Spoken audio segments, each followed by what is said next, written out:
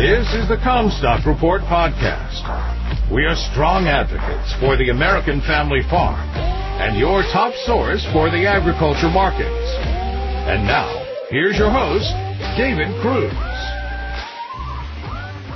This is David Cruz with the Comstock Report. Harvest has gone well here. We've gotten substantive rains here this fall, but another offshoot of the drought is that the soil profile had the room for it before becoming wet. There may be a few stray cornfields left unharvested to give the pheasants some cover, but most finished the grain harvest. As to the November USDA report Tuesday, it feels like somewhat of a setup to me. The average trade guesses for yield are just 0.2 of a bushel above the October for both corn and soybeans. I think that the actual trade expectation is more bearish than that. RJO yield estimates for corn and soybeans to Reuters was 174.5, 2 bushels below the October report, and 51 bushels, a half a bushel below October for soybeans. Both of those would be friendly, but then again, they also expect a bearish surprise. The trade is particularly looking for a bearish soybean carryover projection. I think that they are lowballing what they really think so that they can then call it a bearish surprise. It may be bearish compared to compiled published trade estimates, but not against the actual trade sentiment. As a general statement, we are going to be dealing with a much inflated cost structure for 2022. As noted, it is likely one of the biggest year-to-year increases ever seen. Last August, a Farm Futures Farmer Survey showed that farmers intended to plant 1.7% more corn, 3.7% more soybeans, and 5.1% more winter wheat.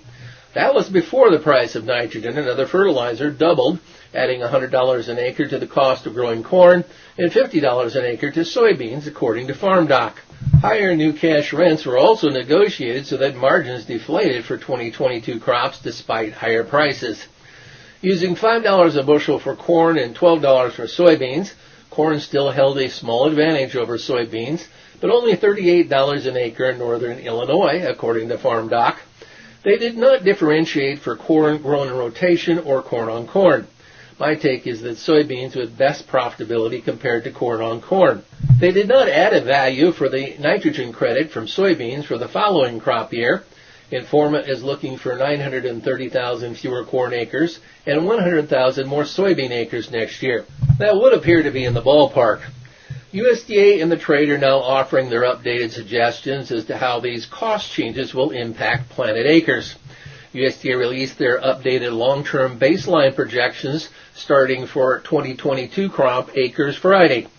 The first crop to claim acres for next year's harvest is winter wheat. USDA predicts that all wheat acreage will climb by 46.7 million acres this year to 49 million. USDA looks for reduction in corn acres in their baseline estimates in 2022 to 92 million from 93.3 million this past year because of higher production cost. U.S. corn production is expected to continue to increase over the next decade despite slightly receding acreage. Acreage starts at 92 million acres and then declines in periodic steps to end at 89.5 million. But yield growth is sufficient to offset the decline in area. For soybeans, USDA expects soybean acreage to get rounded up from 87.2 million acres last year to 87.5 next. After prices experienced a recent peak of $12.35 a bushel projected in 21-22, based on renewed export demand and high net returns, prices are projected to decline somewhat sharply to $10.50 a bushel in the 2022-23 period. We would note that there is no sign of an 89-year drought cycle factored into the baseline projections. Everything makes money given higher prices, so there will be competition between crops for acres. There are not a lot of new acres to be brought into production. Some note the available U.S. acres has hit what some describe as a ceiling.